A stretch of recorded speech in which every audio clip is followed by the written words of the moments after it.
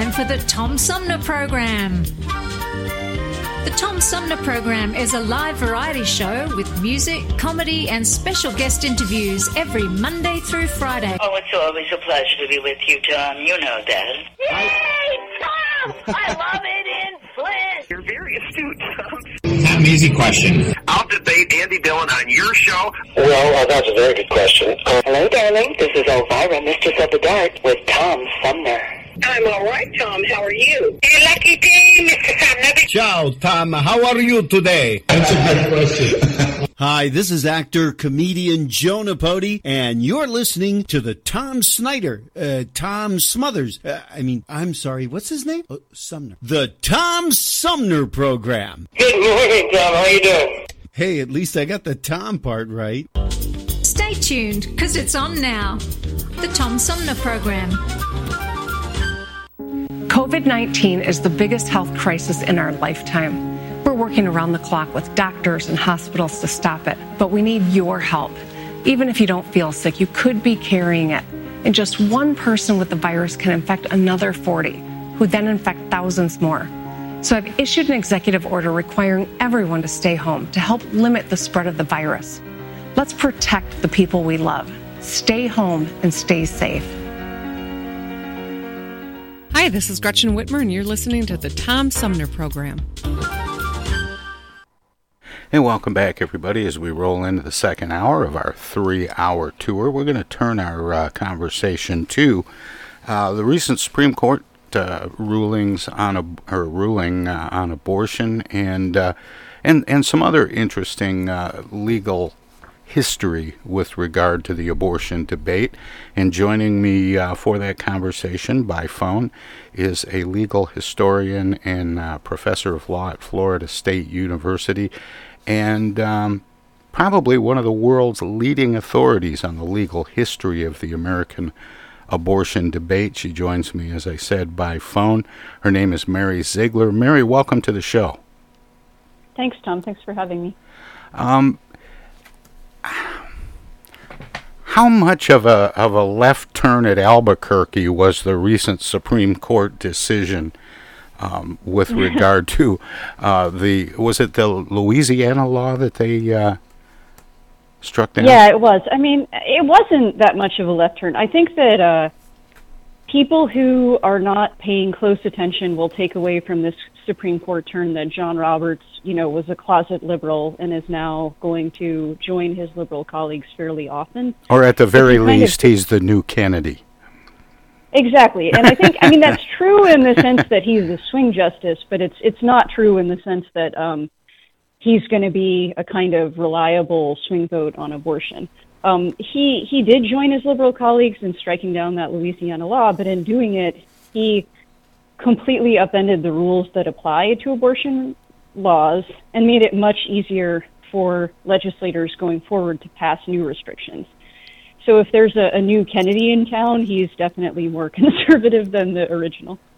But the thing about Chief Justice Roberts that I don't think a lot of people were expecting was that he would be such an institutionalist, that he would be less likely to want to overturn previous Supreme Court rulings. And I think a lot of people thought that that the debate over abortion was headed in a very different direction, and he seems to have stemmed that a little. Right. I think Roberts is an institutionalist, and I think some of that is absolutely sincere. I think he cares a lot about not only the Supreme Court's legacy, but his legacy. He's also, and this is kind of what makes him a wild card, he's also quite conservative, and he's quite conservative on abortion in particular. So I think we can safely predict that Roberts is not going to do anything with abortion rights that will be a kind of big, splashy overturning of Roe v. Wade. And we saw lots of legislators in states like Alabama and Georgia, and even, Michigan up to a point, trying to get that result from the Supreme Court, a sort of big, fast overruling of Roe v. Wade. And it seems pretty obvious that Roberts is not on board for that. At the same time, he seems open to something more kind of stealth when it comes to unraveling abortion rights. I don't think he's, particularly interested or convinced that there are abortion rights to begin with. So I think what happens next is really a function of strategy, right? And whether people who are writing abortion restrictions can find a way to do it that convinces him that there won't be damage to the court's reputation, or if they're not really up to that task. Well, let's talk about that, Mary. Are there in fact abortion rights, and what can we attribute that to? Because it's been since 1973 when Roe v. Wade was passed, and that became the law of the land, and now that is our understanding of what abortion rights are. Does the right to abortion exist, and are we seeing a country that, in the face of new information about when life begins, that's shifting? That's hard to say. So I think on the first question, the right to abortion isn't found in the text or history of the Constitution. So in that way, that was always a sort of the weak point of Roe v. Wade.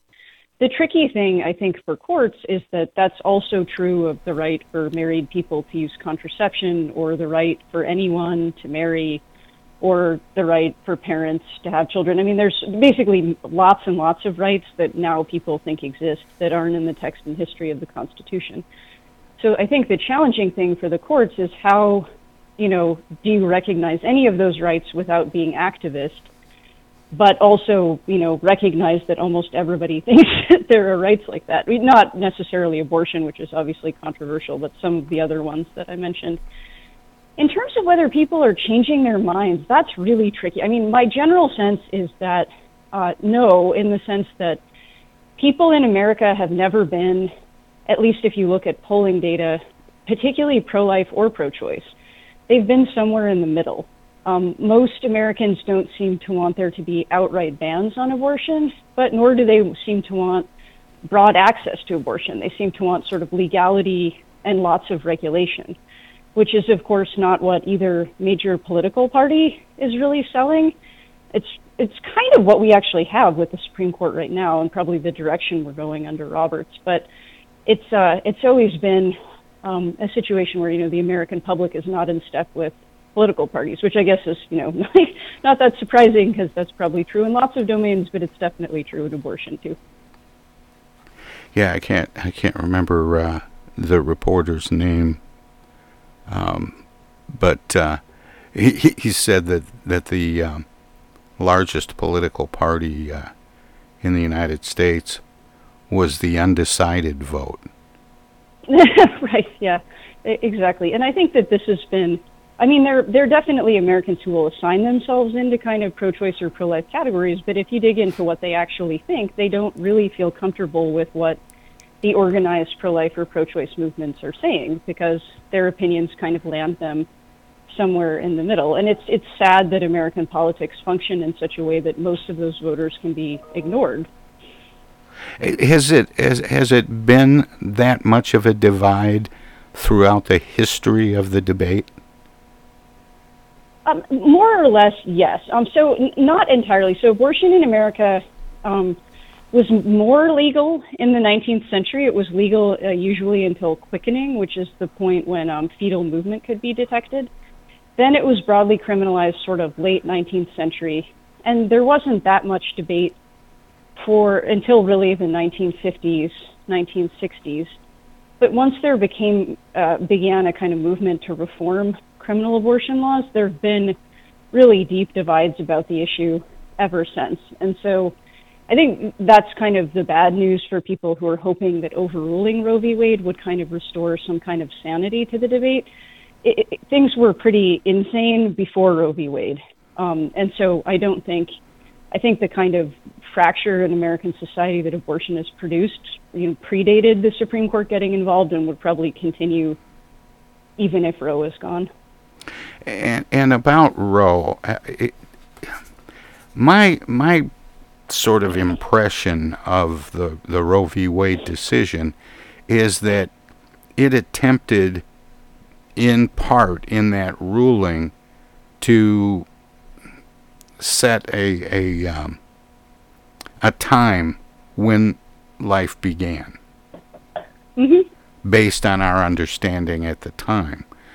But that understanding is changing for people. Does that change the validity of the decision? And does it put Roe v. Wade up for scrutiny? I think potentially, yes. I mean, certainly we didn't know as much about fetal life in 1973 as we do now. And also, I think probably more importantly, that information wasn't as widely available, right? Pretty much everybody has seen an ultrasound image now, and that was not common or as common in the 70s. I think the tricky thing is that while Roe v. Wade kind of hung its hat on these questions about science, the law that evolved after that didn't so much. And we're now in the middle, at least in the Supreme Court, the middle of this debate about precedent, right? You might have remembered during Brett Kavanaugh's confirmation hearing, there were lots and lots of debate about, what it meant that Brett Kavanaugh said he respected precedent, and what exactly is precedent, and is Roe v. Wade logical enough to be precedent? And I think that is where the debate is headed, which feels probably frustrating to a lot of lay people because it seems so divorced from, to your point, like some of the more scientific, important questions. But that's kind of partially Roberts' fault, right? Because Roberts, as an institutionalist, cares a lot about what came before, and the court's kind of navigating precedent.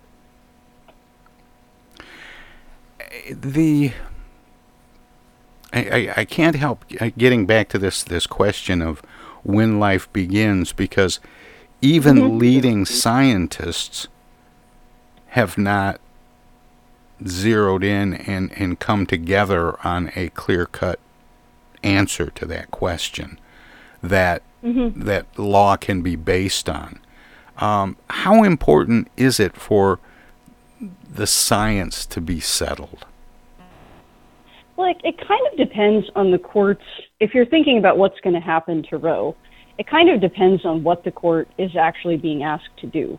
If the court is being asked to overrule Roe, the court could say that Roe was wrong for reasons having nothing to do with the science, right? So if the court says, okay, there's no scientific consensus, but we don't think there was a right to abortion anyway because there's nothing in the text or history of the Constitution, it might not matter, right? They might find another path to doing it. I think by contrast, if what the court is eventually going to be asked to do is recognize a right to life, which would, of course, have a very different outcome, right? It would mean not that states could ban abortion, which would be what would happen if Roe were gone. It would mean that states had to ban abortion to protect a right to life.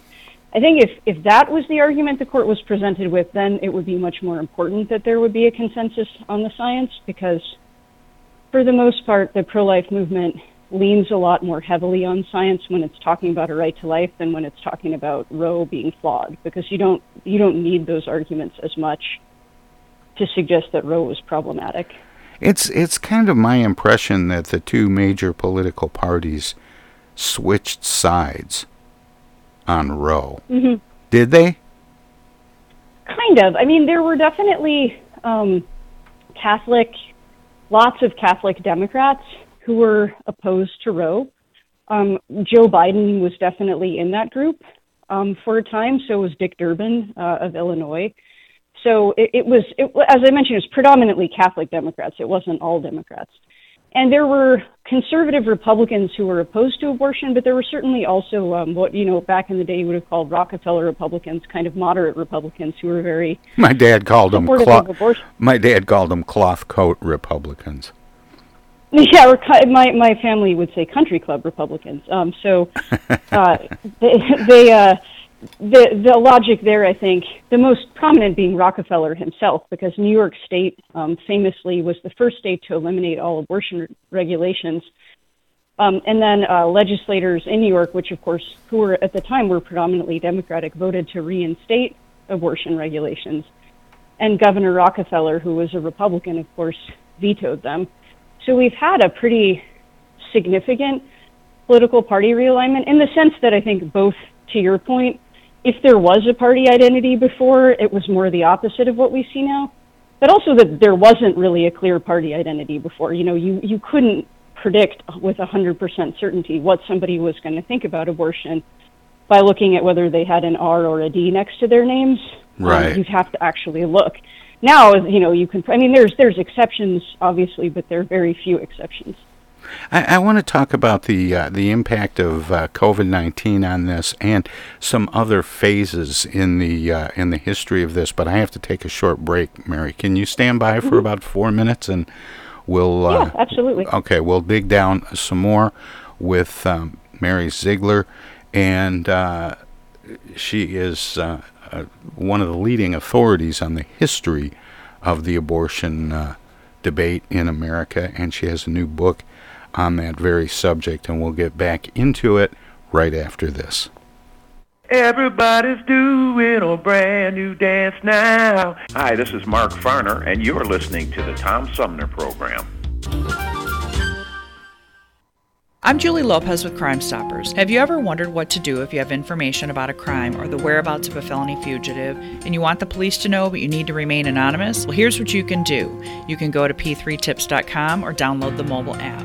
You can go to Crime Stoppers of Flint and Genesee County's Facebook page and click on the Leave an Anonymous Tip tab, or you can call 1-800-422-JAIL. All methods are anonymous, and if your help leads to a felony arrest, you may be eligible for a cash reward. Remember, your voice matters. Hi, I'm Dr. Jonae Caldoun. We know that COVID-19 is spreading rapidly across Michigan right now.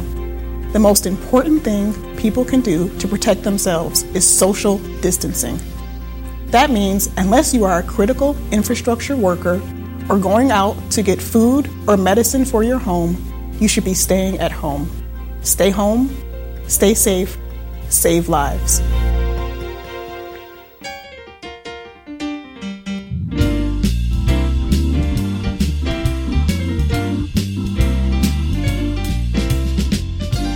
Most of the music you hear on the Tom Sumner program is provided by local artists. Tune in Fridays at 11 for live music and conversation with some of the area's most talented singers, songwriters, and performers. Hi, this is Greg Nagy. Hey, this is Hopper. Hi, this is Joe By from the Blue Hawaiians. Hi, this is Alexander Zonjic. Hi, this is Mark Farner. This is Maurice Davis. Hi, this is Rochelle Ray. Hi there, folks. This is Sweet Willie T. This is Steve from the Nashville office. I'm Gwen Pennyman Hemphill. Shadoo-ba-dee-ba-doo-da-doo-doo. Tom Sumner program celebrating the rich talent pool from Flint, Genesee County, and throughout Michigan.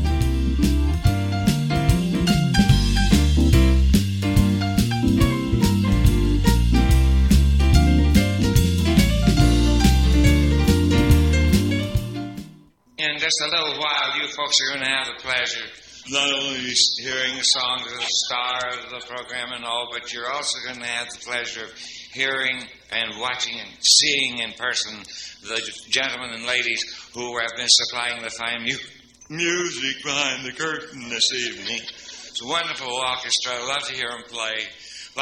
And while you would possibly never even consider counting how many pieces there are in the band, it so happens there are about, I think, 26, 27 members of the orchestra, the stage orchestra here. The only thing is they used to play in Hollywood. And when they were there in Hollywood, California, there were a 65-piece orchestra. And when they were hired by the International Hotel to come here and play, they all got on the bus, all 65 of them with their instruments and everything, and headed out for Las Vegas. The only thing was, when they crossed the Nevada state line, they had fruit inspection, and this is all left.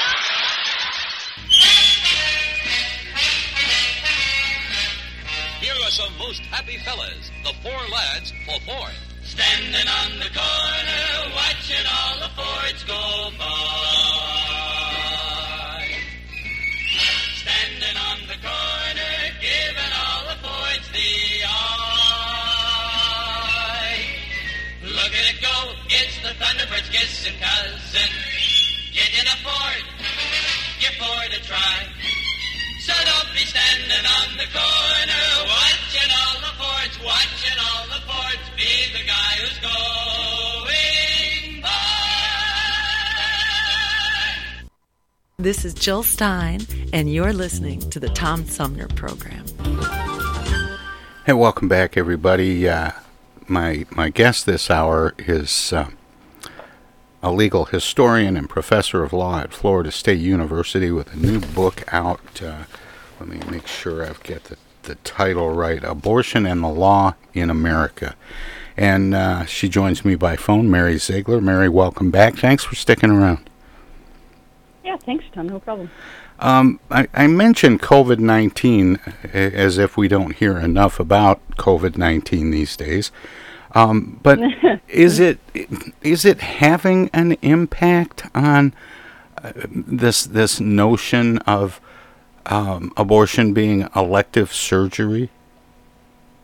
It has. I mean, it sort of stopped for the moment because for the most part, you saw very Republican states banning abortion, functionally banning abortion during the pandemic on the theory that abortion was an elective surgery.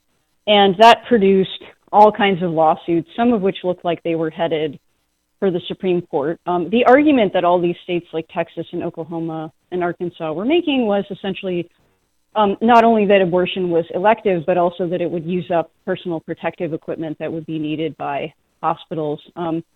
That was disputed because by abortion providers who said a lot of what they were doing was medication-based abortions that didn't require, surgery and therefore didn't require personal protective equipment. The whole issue for the moment has been kind of put on pause because before the Supreme Court could weigh in, a lot of Republican states, of course, began lifting their stay-at-home orders. So states like Texas and Arkansas don't have those anymore, and at least not to the same extent. But now that you're starting to see a surge in some of those states, predominantly in the kind of Sun Belt, you might start to see these bans popping up again. And, no one knows really what would happen in terms of what that would mean for Roe v. Wade if that, in fact, were the case. And a lot of people have argued that abortion laws should be determined by the states. Is that where the fight was before the Supreme Court took up Roe v. Wade? It was, yeah. So each state could set its own policy. And so at the time, very few states had pretty broad access to abortion, in part because the status quo going in had been lots of, pretty much everyone had criminalized abortion. That was changing, so there were a good number of states that allowed abortion under limited circumstances, and a handful that allowed abortion under pretty much any circumstance. I think if Roe were to be overturned now, you'd expect even more of a patchwork, so you'd expect, very liberal or progressive states to, allow abortion pretty much throughout pregnancy and also probably have taxpayer funding for abortion. You'd expect to see very conservative states banning all abortion and maybe including in the category abortion things that abortion opponents would consider abortifacient drugs, like maybe the birth control pill or IUDs. And then you'd expect states that are sort of swing states, like Florida where I am or Michigan where you are, to land somewhere in the middle, because voters tend to be somewhere in the middle in those kinds of places.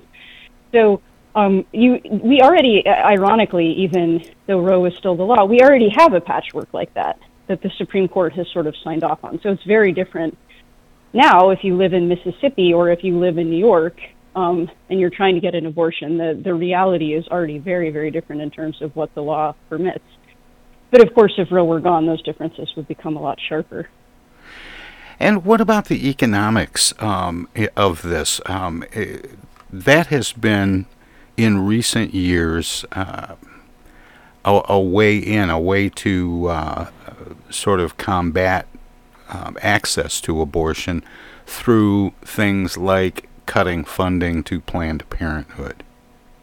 Mm-hmm. Yeah, that's been that's been relatively ineffective when it comes to Planned Parenthood, but the Hyde Amendment, which is, of course, the federal law that bans Medicaid reimbursement for abortion, has been very effective in limiting abortion access, in part because it's always been, people with money have always been able to navigate whatever abortion regulations exist. That was true before Roe, it's true now, it will be true, if the Supreme Court overrules Roe.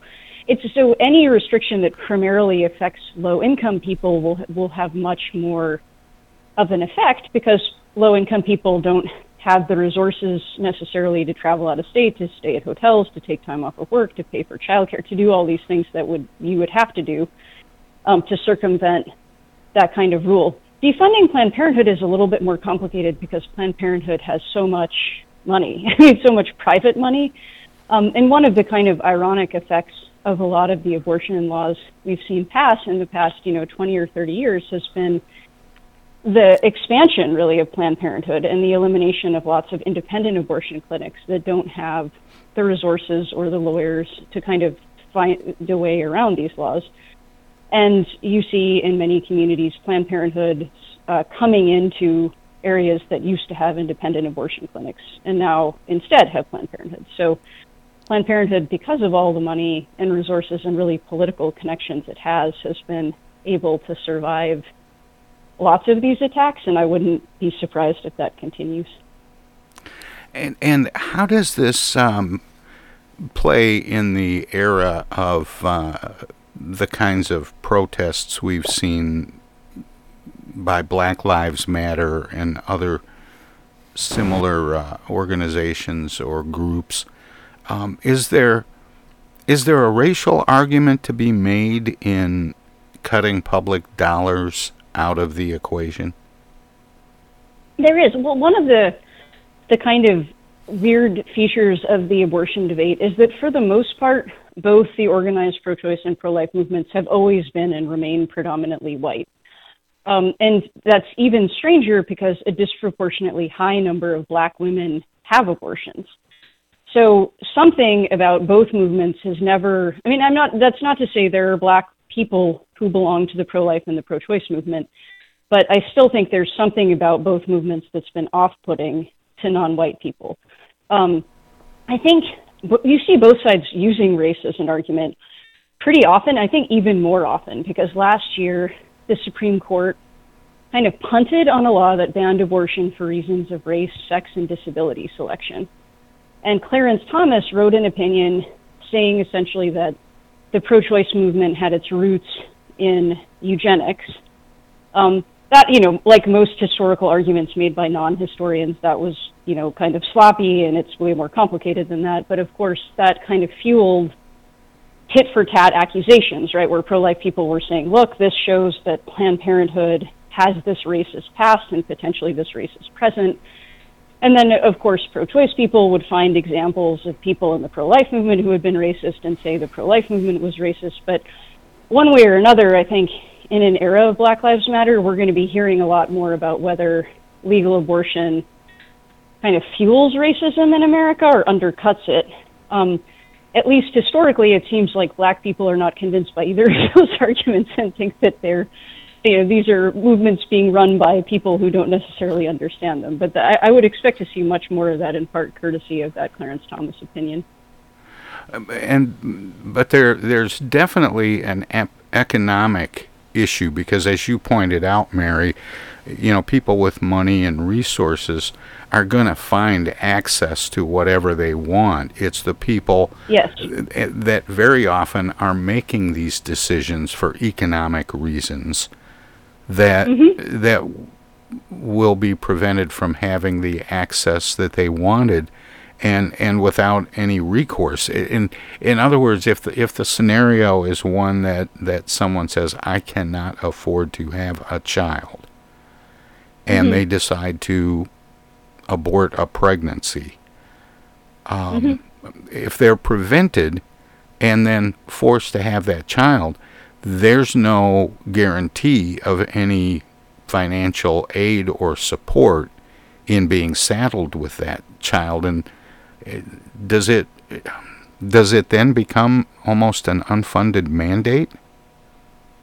It does, yeah. And that's, I think, one of the reasons, Tom, that's a really good point, that I think you do see it being hard for lots of people of color to find a home in either the pro-choice or pro-life movement, because, of course, there are many deeply religious Black and Latinx people in the United States, often more religious, you'd say, kind of on average, than many white people are.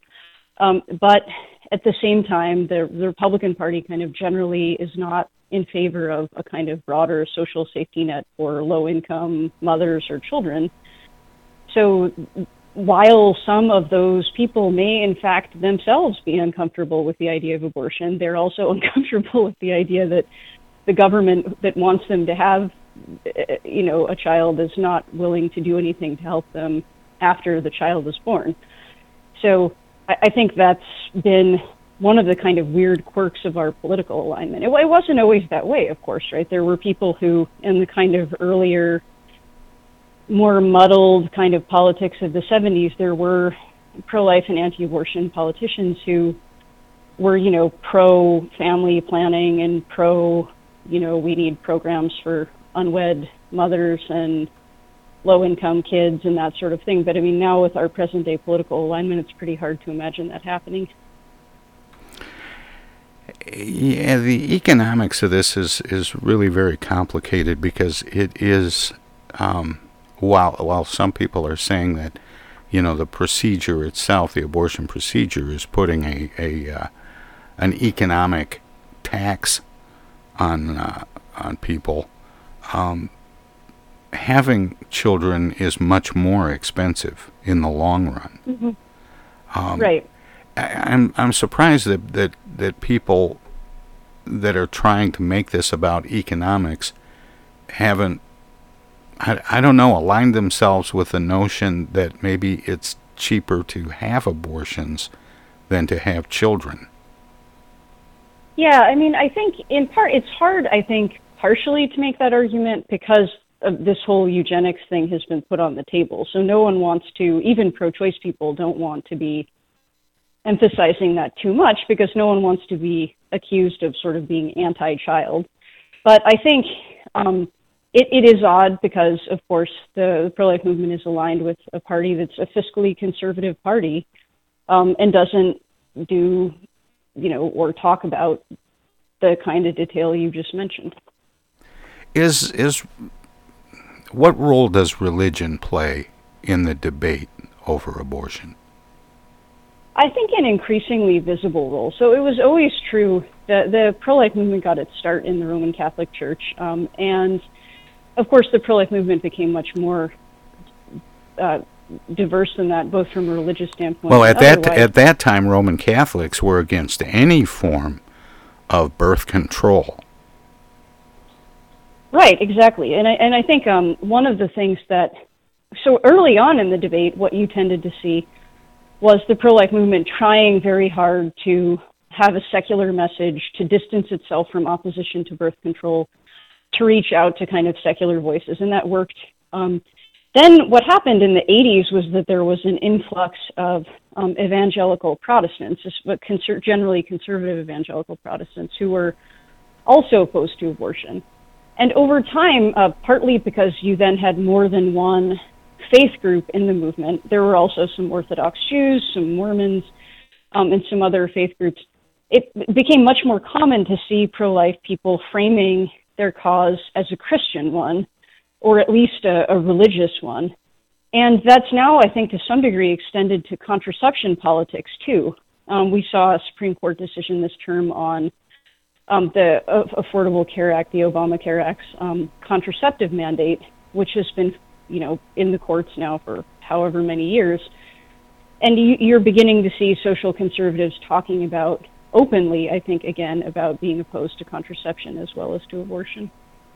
During the confirmation hearings for Gorsuch and Kavanaugh, in the wake of those confirmations, there were a lot of people saying that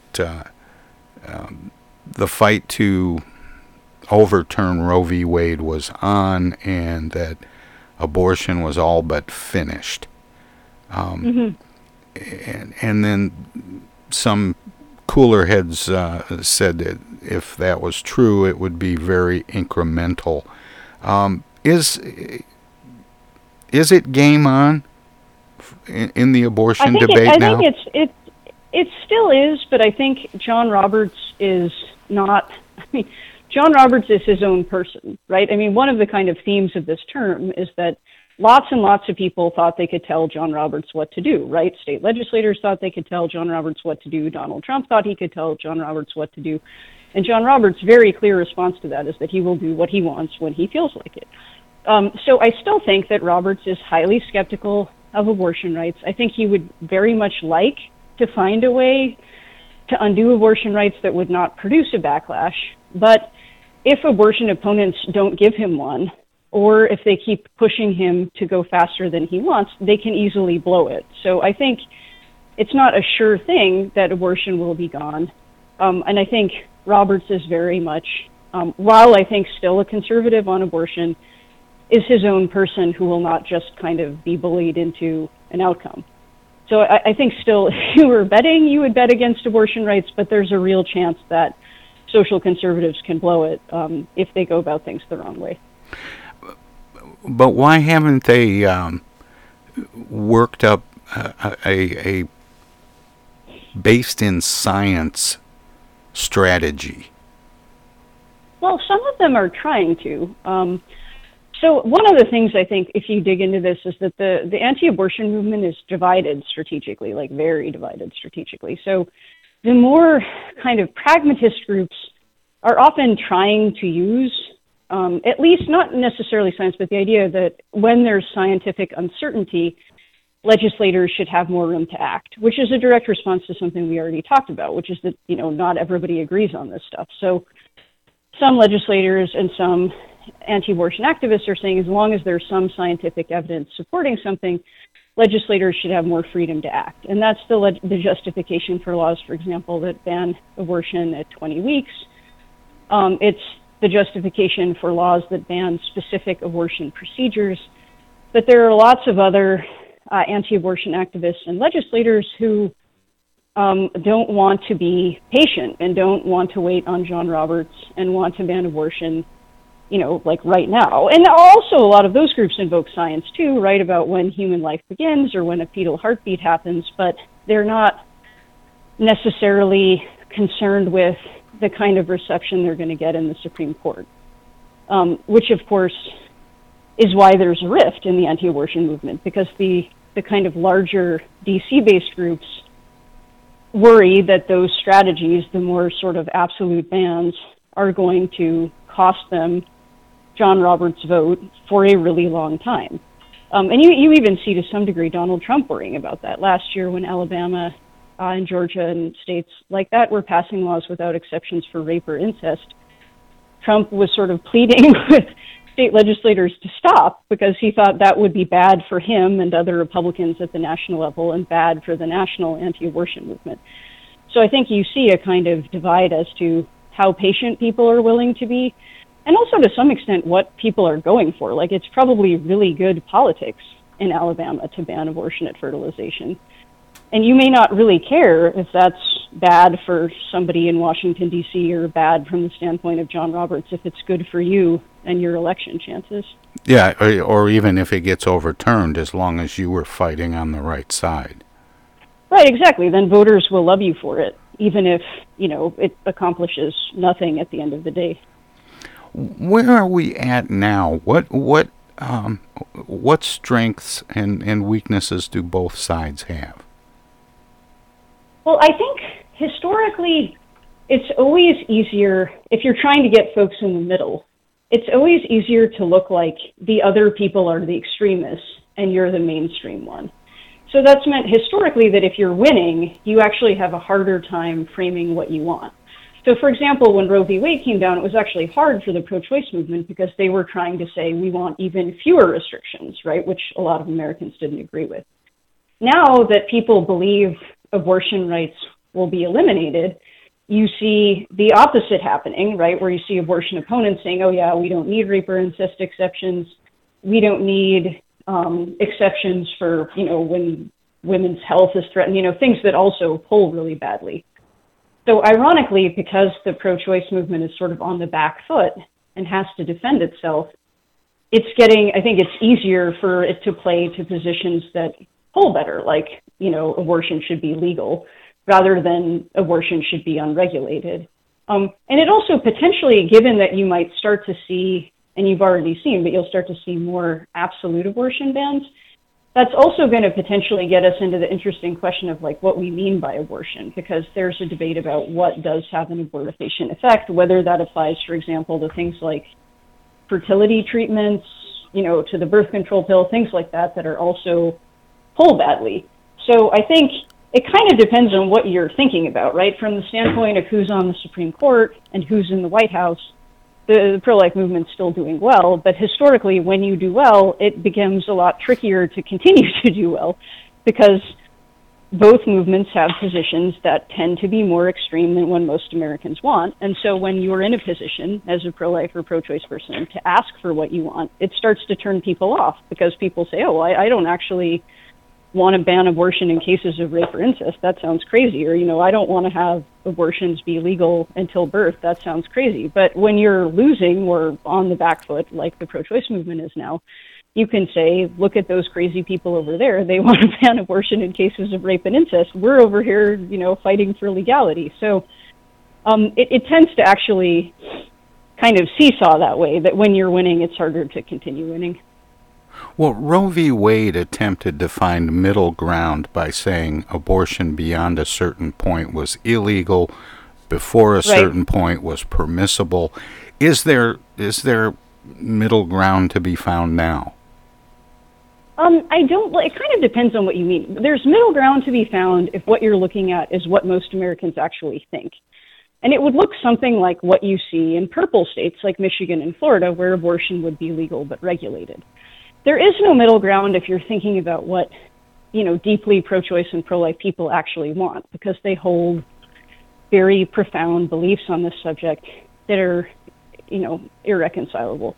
I think there's also common ground on issues that should theoretically make abortion less common, or just issues that would make life easier for mothers and babies in America. It's an embarrassing fact that the U.S. has the highest maternal mortality in the developed world by a significant margin. It's safer, in much of Eastern Europe to have a baby than it is in the United States, and that's especially true for Black women.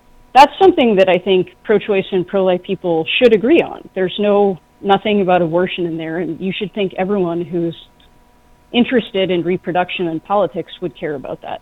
I would think similarly issues like, discriminating against pregnant workers would be something people would agree on. Mary, so I would hope there would be common ground. Mary, I need to put a comma there. I have another break coming up, and we're technically out of time, but can you stick around and talk for a few more minutes? Yeah, absolutely. Okay, because like I say, you have to stand by for a few minutes while I go to break.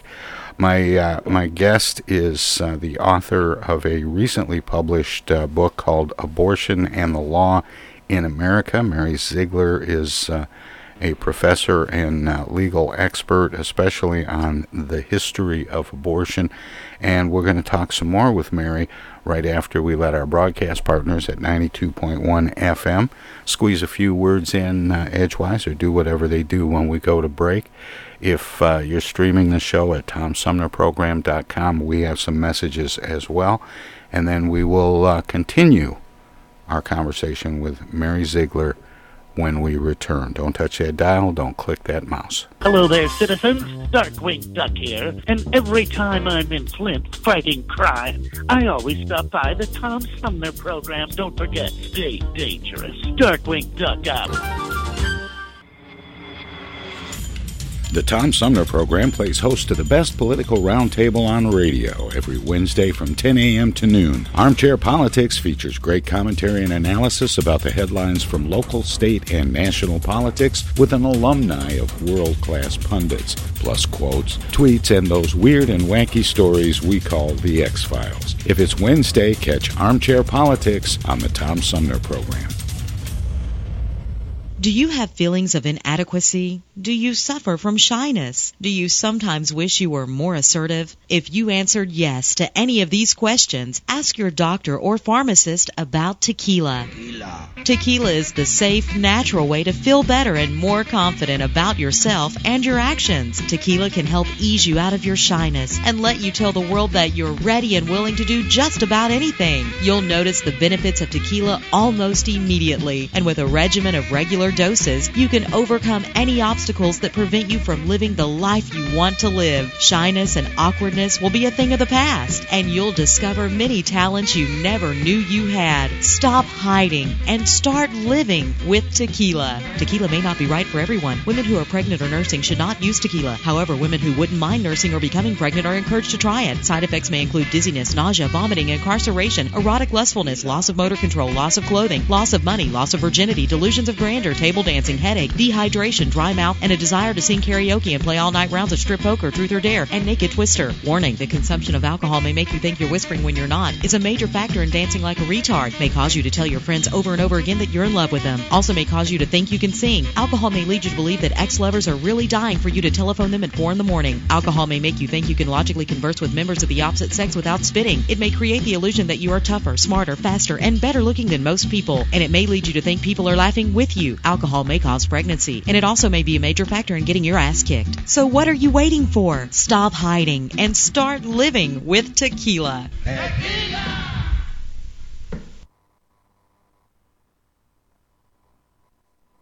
Those hands, no matter whose they are, can spread the germs of many common diseases.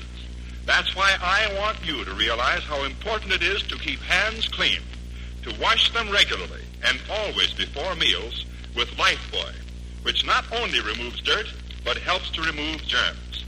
Teach the children this habit. Form it yourself. Always use Lifebuoy for hands and face as well as America, your children have an amazing superpower. That's right. They can help save lives by simply washing their hands. Just 20 seconds of thorough hand washing after they've coughed or sneezed or been outside can help fight against the dastardly spread of germs. Armed with only soap and water and hands, your superhero can protect you, your family, and everyone out there in America land. Amazing! Find out more at coronavirus.gov. A message from the CDC and the Ad Council. The interest of goodwill. The Hoffman Beverage Company feels compelled to make this announcement. It's simply this. All Hoffman flavors have that happy taste, except sarsaparilla. We might as well come right out with it. We haven't quite hit that happy, carefree note in sarsaparilla.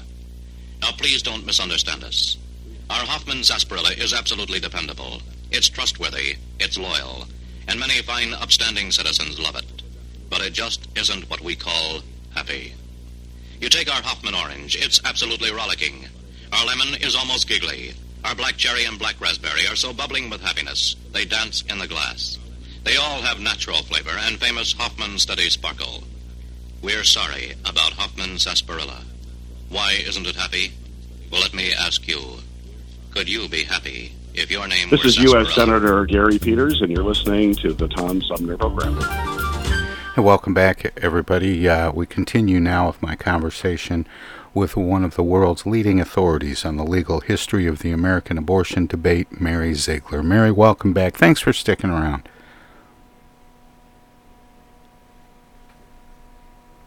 Mary? Yeah, sorry, I'm still here. I Oh, okay. myself on mute. Oh. It's the perils of the phone in the COVID era, sorry. Gotcha. I thought I lost you, and that does happen from time to time. So, but again, thanks for sticking around. I appreciate it. Before the break, we were starting to talk about middle ground, and is there a legal way to create? I don't know if you'd call it a one-size-fits-all law that would address the regulations and at the same time allow for the possibility of abortion? Well, I think one of the things that would be the most productive to do, which is probably the absolute last thing politicians are going to do, would be to focus on ways to lower the abortion rate, because most people who have abortions are not excited about having abortions. It's usually a scenario where they didn't want to get pregnant and something went wrong. And so or making it easier for those people to have children if they find that they're pregnant. So things like the law involving pregnancy discrimination at work, things like maternal mortality, things like programs for low-income families, all of that would help. I think if we're looking for solutions that appeal to pro-life and pro-choice people who feel deeply about that issue, we're not going to find them. And the other problem, of course, which is true, this is an evergreen statement, and the other problem is politicians, because politicians in the United States get something out of the fact that we're divided about this. One of the most striking things, if you look at any other country in the developed world, abortion just isn't a political issue the way it is here. And that's not true. It's not the case because there are no religious people elsewhere. It's not the case because abortion isn't a difficult issue elsewhere. It's partly because we have politicians who get a lot of votes by talking about abortion. It's easy to imagine Donald Trump wouldn't be president if he hadn't been able to promise a Supreme Court that would overturn Roe.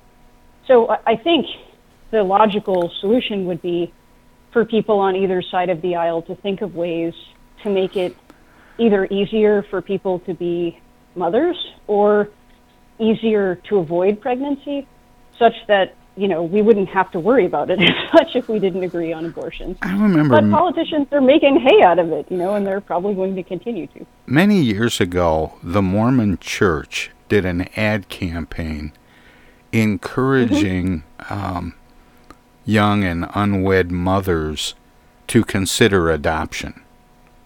Mm-hmm. And I thought it was kind of an effective way of saying, don't get an abortion, do this instead. Mm-hmm.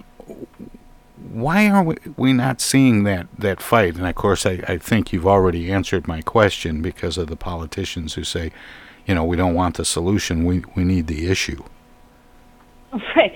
I think that's part of it. I think it's also dealing with adoption or surrogacy, any situation where you have people giving birth. It can be hard for some women to give children up for adoption, even when they don't want to be parents. So adoption is, I think, a great solution for lots of people, but it can also be tricky for other people who find themselves kind of not really wanting to be parents, but also feeling emotionally unable to give a child up for adoption. That might be part of it too, but primarily, I think, as you were saying, I think politicians need the problem, and voters who are pretty committed to being pro-life or pro-choice don't want the problem to go away either. They want to really win 100%, right? They don't want to win 80% or something and have the country be better off. It's sort of the principle of the thing, right? So yeah, compromise is a dirty word now. Exactly. And it makes sense, too, because if you're a single-issue voter and you compromise, then you've sort of proven that politicians can disregard you. And that's true even if the compromise would be something, a lot of voters would like. Now, this is a little off topic, but I have to ask, how does a native of Butte, Montana end up going to Harvard Law School? So my high school temporarily actually lost accreditation. And so my dad, who has grown up in Boston, said, okay, well, I was really freaked out by that because I was not trying to go to high school for 4 years and then not get a diploma. That just sounds like a bad idea. So then my dad and I looked into it, and we found a high school I could go to in Massachusetts, which turned out to be this very fancy high school that sent a lot of people to Harvard, and I did well there. I actually started writing there, which is what I still do, and then went from Harvard to Harvard Law and into what I currently do. But yeah, there are not a lot of people from Butte, Montana at Harvard. I think that's a fair assumption. Yeah, did you have Harvard in mind when Boston was selected? Really. Why Boston and not Chicago or Atlanta? Or well, I had family in Boston, and so I had grown up going to Boston, in summers, and I was comfortable out there. And no, I mean, I didn't really. I actually didn't think I was going to go to Harvard even when I was applying to colleges, because I thought the people there would be snootier than they turned out to be. And I actually was sort of pleasantly surprised during my admission interview that the people there seemed pretty down to earth. My dad has a theory that sometimes when people are so very, very, very successful, they stop being obnoxious. They sort of stop being insecure and therefore stop being obnoxious. And there was definitely a lot of that at Harvard. People were like, I'm at Harvard, I don't have to try anymore. So I had a good experience. It's just very strange. I think if you're the kind of person who could go to Harvard from Butte, Montana, you never fit in anywhere, because you don't fit in places like Butte because you're used to the world of Harvard, but you don't fit in at Harvard because you grew up in Butte. So there's a sort of subset of people like that at the Ivy League schools. Well, then that explains how you end up in Santa Rosa Beach. Right, yeah. Well, I mean, that was just, you can't live in Florida and not live at the beach. I mean, when my husband and I were there, there's just no way. Like, if you work at Florida State and you live in Tallahassee, you're just crazy. That doesn't make any sense at all. Well, Mary, it's been an honor and a privilege talking with you. I always give guests an opportunity to let listeners know where they can find out more about what we've been talking about, but about all of your work, all of your writing. Do you have a website? I do, yeah. My website is maryrziegler.com. No dots, just my name and my middle initial, and Ziegler is Z as in zebra, I-E-G-L-E-R. And you can find, any interview I've done there or things like op-eds. And you can follow me. My Twitter is Mary_Ziegler FSU. So if you want sort of like what the Supreme Court is doing in layman's language, I tweet about that a lot. Yeah, I have a regular go-to guy on Supreme Court issues, Brendan Beery from Cooley Law over in Miami, or right. Tampa, rather. And I almost sent him an email because I thought he'd be interested in our conversation today, and I may still, because it'll be up in the archives later. But thanks so much for spending this time with me. I really appreciate it. Yeah, I'm happy to help. If there's next time the Supreme Court does anything crazy, on abortion, I'm happy to help you and the listeners make sense of it. Well, and I think that's likely. Any quick comments? Any quick comments on the recent 9-0 rulings? Just while we're talking about the Supreme Court for a moment, that doesn't happen very often these days. Or does it? We've seen a lot of 7-2 cases that were that. I was more surprised by those. The 9-0s are actually pretty common, because at the end of the day, no matter how much trash people talk about the Supreme Court justices, they're judges. They're not politicians. And when the answer is obvious, they'll tell you. They're not going to play politics with it. I think what was more surprising was that some of these 7-2 decisions that on pretty politically touchy issues, like the birth control mandate, like what's called the ministerial exception, which is about when religious employers don't have to follow civil rights laws because an employee is a religious employee or doing religious tasks. Those were both a pretty big deal, and they wound up 7-2. So I think it tells you that there are justices in the middle, I think, who like, and an even bigger deal, that was true of the Trump financial records cases too. So there are some, even in this highly partisan era, there are some people on the court who are trying to avoid partisanship and really sharply polarized opinions. And you can kind of figure out who they are from looking at the votes, right? Like Justices Samuel Alito and Clarence Thomas were the conservatives who tended to be on the island in the 7-2 opinions, and it was often Ruth Bader Ginsburg and Sonia Sotomayor for the more liberal justices, whereas all the other people were sometimes in the 7. So there is, and I think that's one of the things that's sort of nice about the Supreme Court, is that the court does try not to be political. They don't succeed very often, but they do try, and that's kind of a nice, unique feature of American life in an era like this. Well, Mary, we have to end it there, but thanks so much for spending this time with me. I appreciate it. Yeah, thanks, Tom. My pleasure. Okay. That was Mary Ziegler, a legal historian and professor of law at Florida State University. She has a recently published book called Abortion and the Law in America. She is considered one of the leading authorities on the legal history of the American abortion debate. We're going to take a short break, and we're going to shift gears and celebrate Bastille Day in the next hour of our 3-hour tour.